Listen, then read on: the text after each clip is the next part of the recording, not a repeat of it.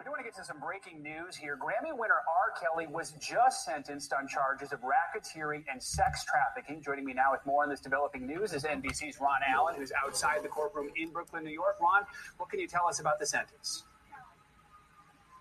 The sentence amounts to 30 years, which is essentially a life sentence. This is what the prosecution was asking for. The judge's remarks were as searing as you will perhaps ever hear in a courtroom, as she just tore into R. Kelly as she was reading out why she was imposing this sentence.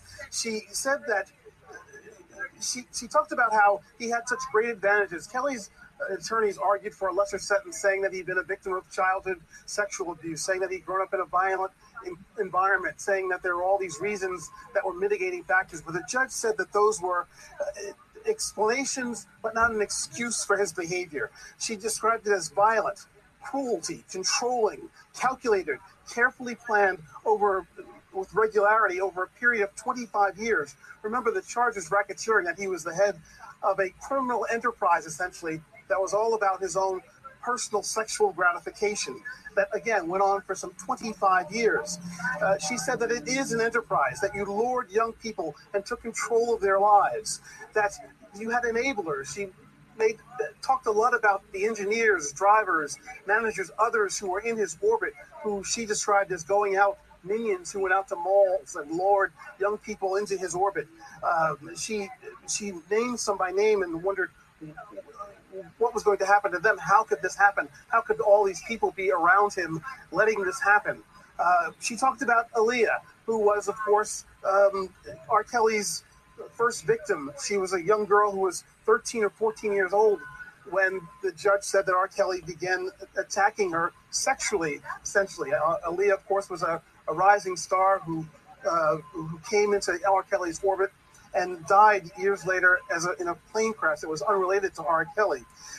She says, the judge, Ann Donnelly, says, you were on the top of this enterprise. And talking about his victims, she said, you raped them, you beat them, you separated them from their families.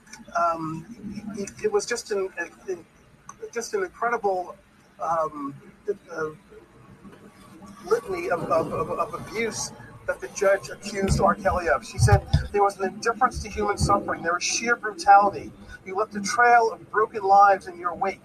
This was serial rape, sexual abuse, again, over a long period of time. And again, she sentenced him to what amounts to 30 years. There were 9 counts. If you add it all up, these are sentences that are running concurrently. If you add it all up, 10 years for this, 20 years for that, it added up, by my math, to some almost to hundreds of years, essentially, that she was sentencing R. Kelly to, but it comes out to about 30 years. But the bottom line is that it's a maximum sentence. It's a life in prison for R. Kelly, a sentence, and he still has more criminal cases ahead of him. But today, again, the judge, Ann Donnelly, essentially threw the book at him, sentencing him in a way that pretty much assures that R. Kelly will spend the rest of his life in prison.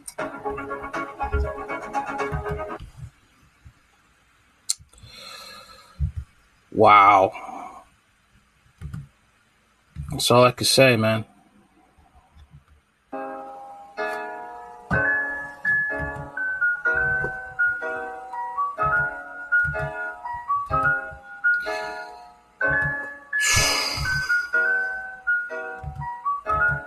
He basically got the book thrown at him, and he has other trials ahead. Okay? And you have black people that will say that, oh, you know, what about Ghislaine Maxwell? She only got 20 years. She's still practically going to die in prison if she doesn't, quote unquote, commit suicide. R. Kelly sentenced to 30 years in prison after sex trafficking conviction. Federal judge on Wednesday sentenced R. Kelly to 30 years in prison. R&B star was found guilty in September of racketeering and sex trafficking charges stemming from decades-long practice of recruiting and grooming girls and young women for illicit sex. Judge Ann Donnelly, who oversaw his trial, handed down the 30-year sentence plus an additional 5 years of supervised release and a $100,000 fine. During a hearing where 7 of his victims spoke about the suffering under his control, Donnelly condemned Kelly for the serial rape and sexual abuse he perpetrated on his victims. The victims were disposable to you, Donnelly said. You left in your wake a trail of broken lives. Kelly, whose real name is Robert Sylvester Kelly, has been detained in Brooklyn, New York since his arrest in 2019. He declined to give a statement at his sentencing Wednesday. His attorney, Jennifer Benjamin, noted that he's scheduled to stand trial in Chicago for other sex crimes. Prosecutors previously asked the judge to sentence Kelly, 55, to the minimum of 25 years in prison. Benjamin, who joined the case after Kelly's conviction and has represented a number of high-profile clients accused of sex crimes, including Bill Cosby and sex cult founder Keith Raniere, requested a sentence of 10 years, the mandatory minimum. Benjamin argued in court that the judge should consider Kelly's own difficult childhood as a mitigating factor in sentencing. His struggles with literacy brought his great shame, she said, and Kelly was sexually abused by his sister and a landlord when he was a child, she said. Doesn't matter, man. He had all this time in his adult life to change and get help and get therapy and to learn how to read. Donnelly was unmoved. She referenced statements given by the victims earlier in the hearing.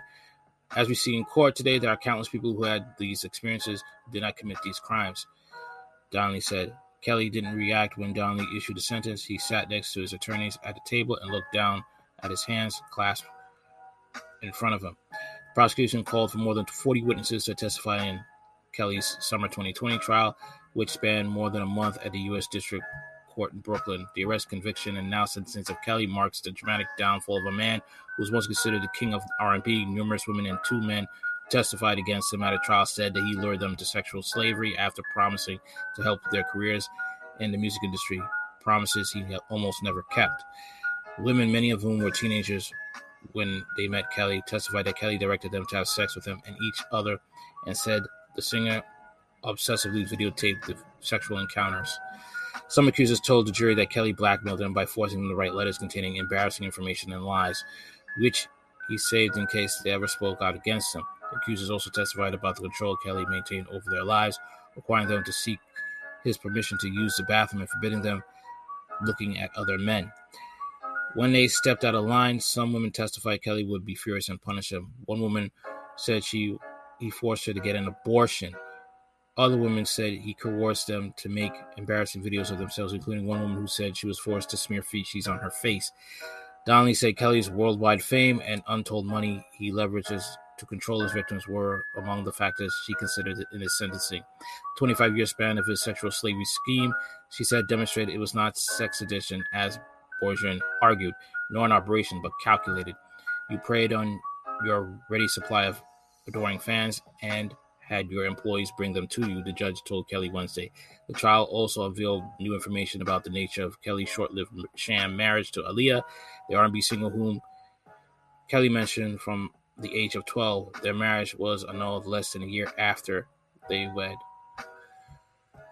Former employees, an accuser, and a minister told the jury that Kelly bribed an Illinois government employee to obtain fake ID for Aaliyah in order to marry her so she wouldn't need her parents' permission to get an abortion. Aaliyah died in 2001 at 22 in a plane crash near Bahamas. Experts previously told Insider the operation Kelly ran was similar to a sex cult in which he became the object of worship to those he controlled. Kelly, who had been held at the Metropolitan Detention Center in Brooklyn, is also awaiting an August trial for a federal sex crimes case in Chicago. In that case, the artist faces a dozen charges involving sexual abuse of minors. Prosecutors say the abuse of some of those victims were recorded on video, prompting child pornography charges in the case. Kelly's former employee Daryl McDavid and Milton Brown have been charged in the case and accused of conspiring to conceal evidence ahead of Kelly's 2008 child porn trial in Cook County. McDavid and Brown have pleaded not guilty. Kelly was acquitted in that 2018 after his lawyers successfully pushed the trial back years and witnesses withdrew from cooperating with prosecutors. It was at the trial that Jarhalda Pace, then a 16-year-old fan of the singer, met Kelly, whom she showed up to court to support him. Soon after, Kelly invited Pace to his home. It was the beginning of a sexual abusive relationship that lasted years. At his trial this past fall in Brooklyn, Pace was the first of Kelly's accusers to testify against him.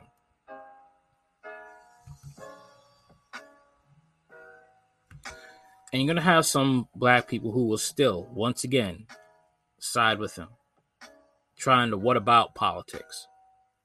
The guy was a creep. And the only reason why you liked him is because he had money. That's it. And it's sad to say in the black community, if you got money, if you got wealth, it's sad in life, not just black community, in life, so many others. Donald Trump, Joe Biden, Bill Clinton, and many others. Okay? Bishop Eddie Long. All right? If you got money, prestige, and power, people will look past your indiscretions compared to a regular average person where they will nail to the wall because he has nothing to really offer and idolize to them. Sad. This is how sad and sick our society is. Okay? James Cleveland, even though he was a pedophile organist in the black community. Father Divine as well. Okay? Who ran a cult, forced people to break up their marriages. But people would still parade him around because he was against racism at the time. Just that you weren't allowed to have sex. Except for him.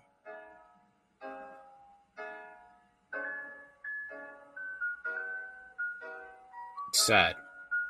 It really is. How people think today. We really do have an idolatry problem. Just idolizing people who, after time and time again, they show their true colors.